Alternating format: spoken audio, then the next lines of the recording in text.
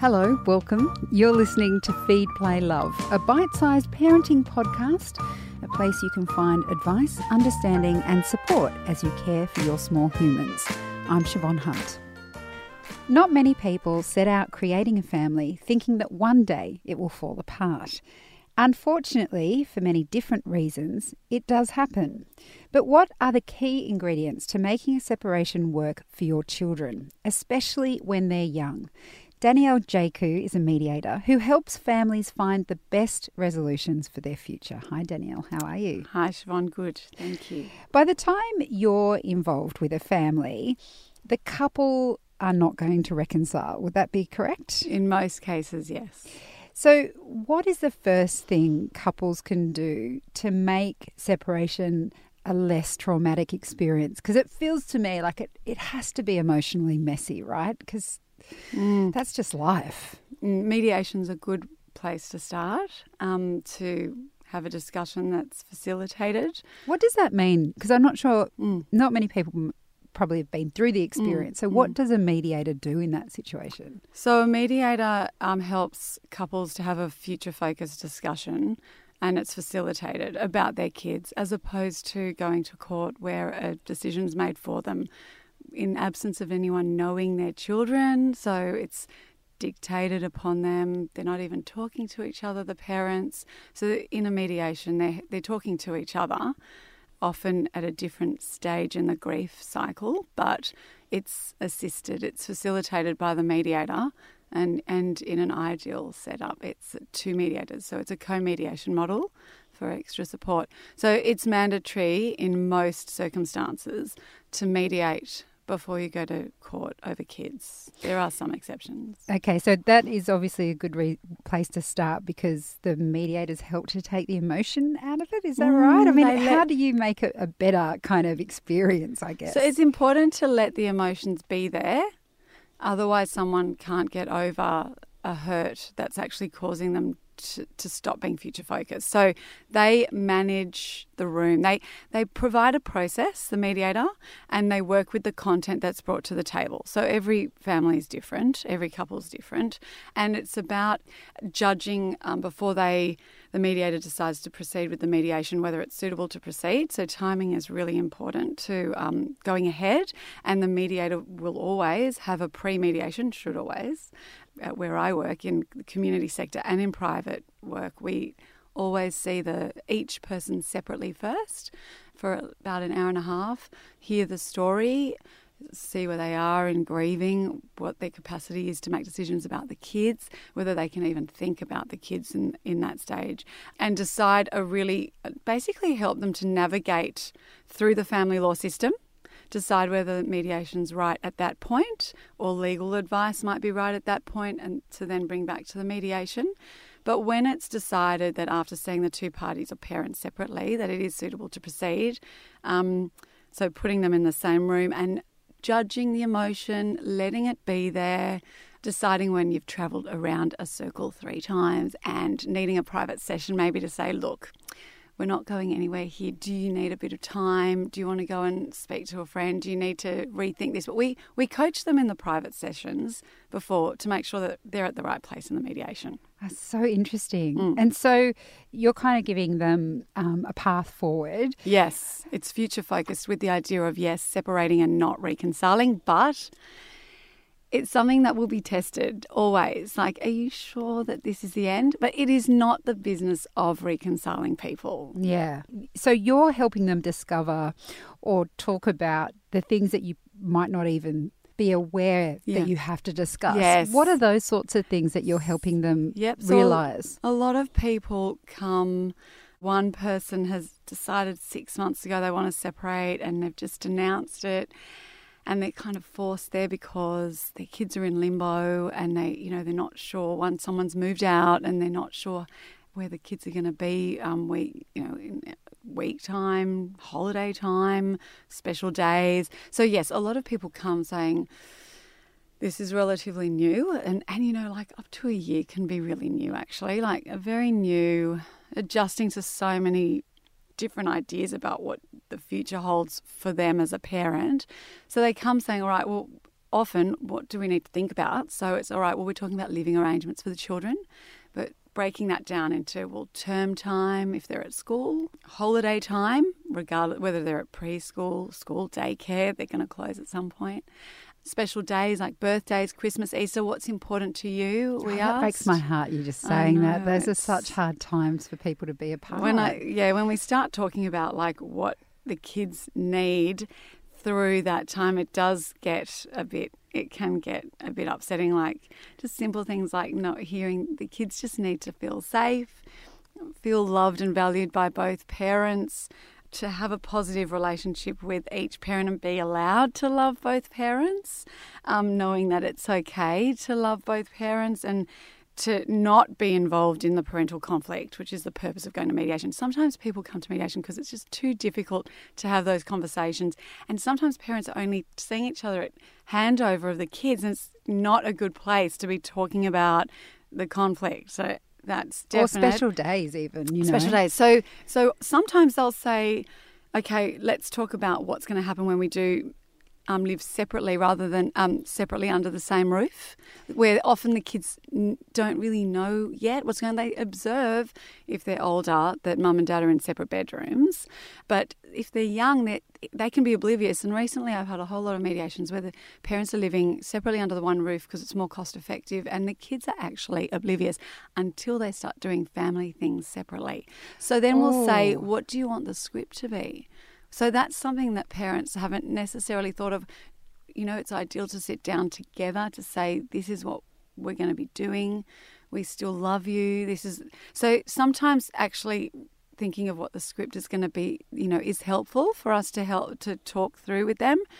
Then things like new partners coming on the scene, or like making decisions about medical treatment, or high schools, like the kids in year 4. But I mean, we're not going to mediate over that in the first mediation, but, you know, if you don't agree later down the track, you know, that's something that you can put on the agenda in a mediation.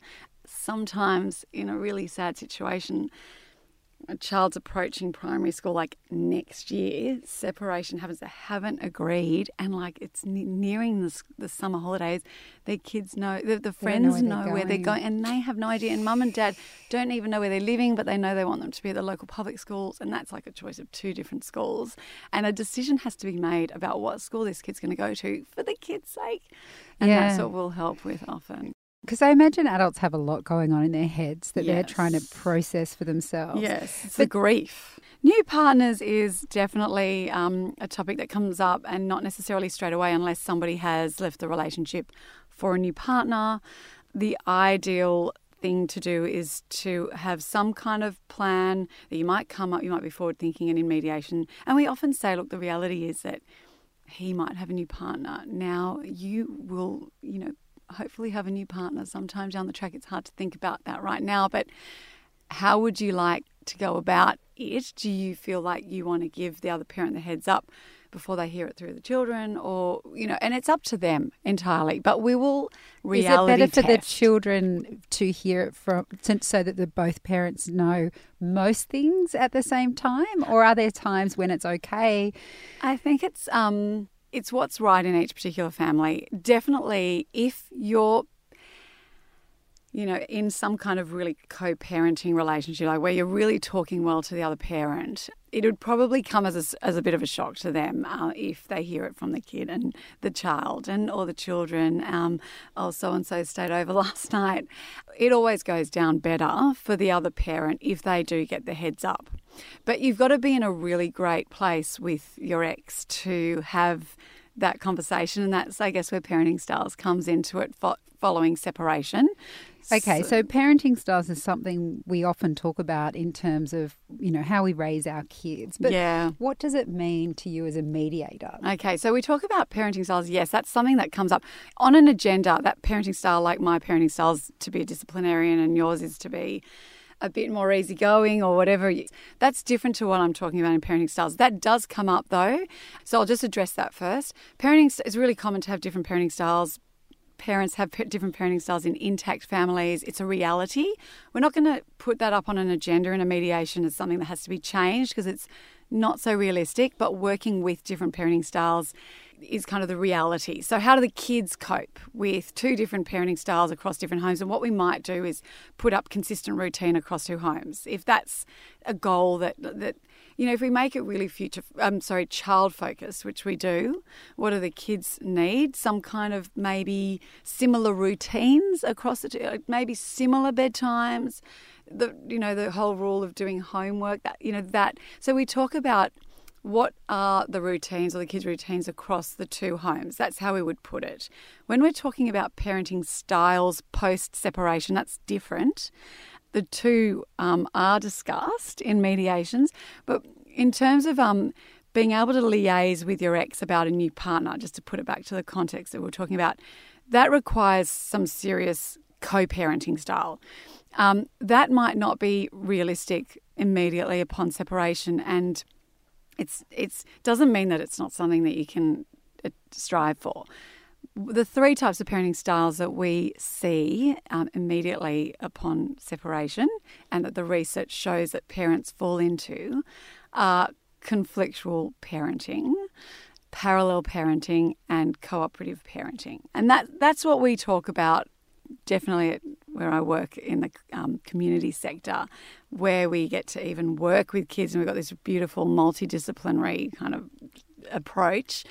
So we talk a lot about the different parenting styles. So conflictual parenting style is what you really want to avoid. It's what can really damage kids.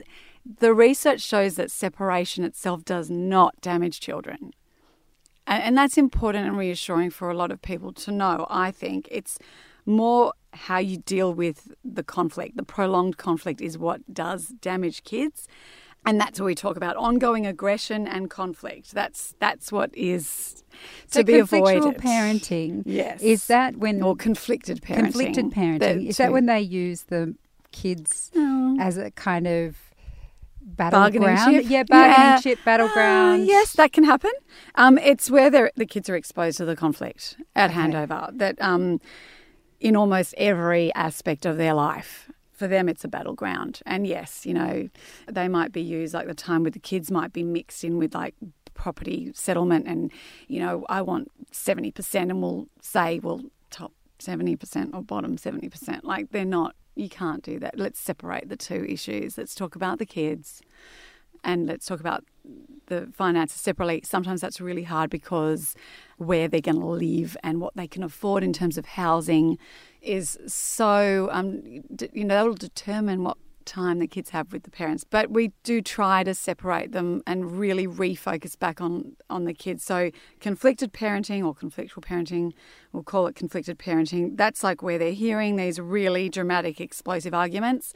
That is going to damage the kids. That is definitely what the research shows. So that's one style to try to avoid, but it's not to say that you can't move out of conflicted parenting into the second style of parenting that I was talking about, which is parallel parenting, where parents pretty much kind of set themselves up in their homes. They parent in a parallel way, like a train track. Kind of they're humming along nicely in their own homes with the kids, and the kids are feeling stable in each home. And there's not so much discussion with the other parent because that's easier. It's just easier. It's not a bad thing to be in parallel parenting. It's good to be there. It's where parents are making their own arrangements to reduce the contact that they have to have with each other, but to basically limit the exposure of the kids to conflict. So that's a good thing. And, it's where, like, when you do have to have contact with the other parent, you really want to aim to be polite, brief, neutral, just to make the communication as easy as possible, especially if the kids, if it's only happening at handover and the kids are seeing it. Cooperative parenting is, kind of ideal. It's, whilst it's what every child needs, it's not always attainable. So that's why I say it's okay to be on parallel parenting in that, having that approach. Cooperative parenting, it's where parents can talk to each other and more easily reach joint decisions about school, and the communication style of cooperative parenting is friendly and it's polite and it's respectful, and it's where you say, hey, I just wanted to let you know that I've got a new partner, and that's where... It seems so incredibly hard. Particularly if it's, it is. You kind of assume that most people, when they separate, most people, because you join for a reason, they separate for a reason as well. And so it's unlikely that that's going to be free from pain for both parties. Yeah. Is it part of your role? I mean, you're talking about focusing on the kids. Is part of your role ever to kind of, if you can see someone struggling, let's say you're mediating for the partner who has found out the person they're with is cheating and then everything falls apart, all their dreams are destroyed. Is that ever your role to sit and say to them, maybe you need to speak to a counsellor? You said you have a multidisciplinary approach in the community sector where you work. Yep. Is that sort of something that you would guide them towards? Definitely. So we're in that pre-mediation context where we're looking for all signs of, really struggling with the separation and where the parent is in their cycle of grief, and if they need some help along the way through a counsellor. Because it sounds like the ideal scenario for kids is cooperative parenting, but that sounds to me like you need such developed emotional maturity and awareness. It's just this in the stage of their separation. So, often we'll have one parent say, I'm really trying to be cooperative. The other parent's not letting it be cooperative. They're so angry with me, or, and for us that means that they haven't accepted yet the separation. There's still a lot that's triggering them, which is understandable. And yes, we'll definitely make recommendations that the parent who's behind in the grief cycle, who hasn't accepted it yet and might be making things more difficult, and that's not necessarily the parent making things more difficult, but we'll make sure that they're getting support simultaneously. That what I do recommend is that you give in to that referral, to let the mediator make the referral to a counsellor. The parent who might have decided to separate, say they've accepted it and they're way ahead and they want to start this kind of cooperative parenting style, as long as one parent is able to show that approach, the kids are going to attach to that parent, watch the modelling from that parent, and they're going to be okay. Yeah. Wow, there's so much there. I love the idea of cooperative parenting if you can make it. Danielle, thank you so much for your time today. Pleasure, Siobhan. That's Danielle Jaku. She's a mediator for separated families, and we'll put links to more resources in the notes of this episode. Feed, Play, Love is a babyology podcast produced and presented by me, Siobhan Hunt. I'd love to hear from you, so if you'd like to get in touch, email me at feedplaylove@theparentbrand.com.au. See you next time.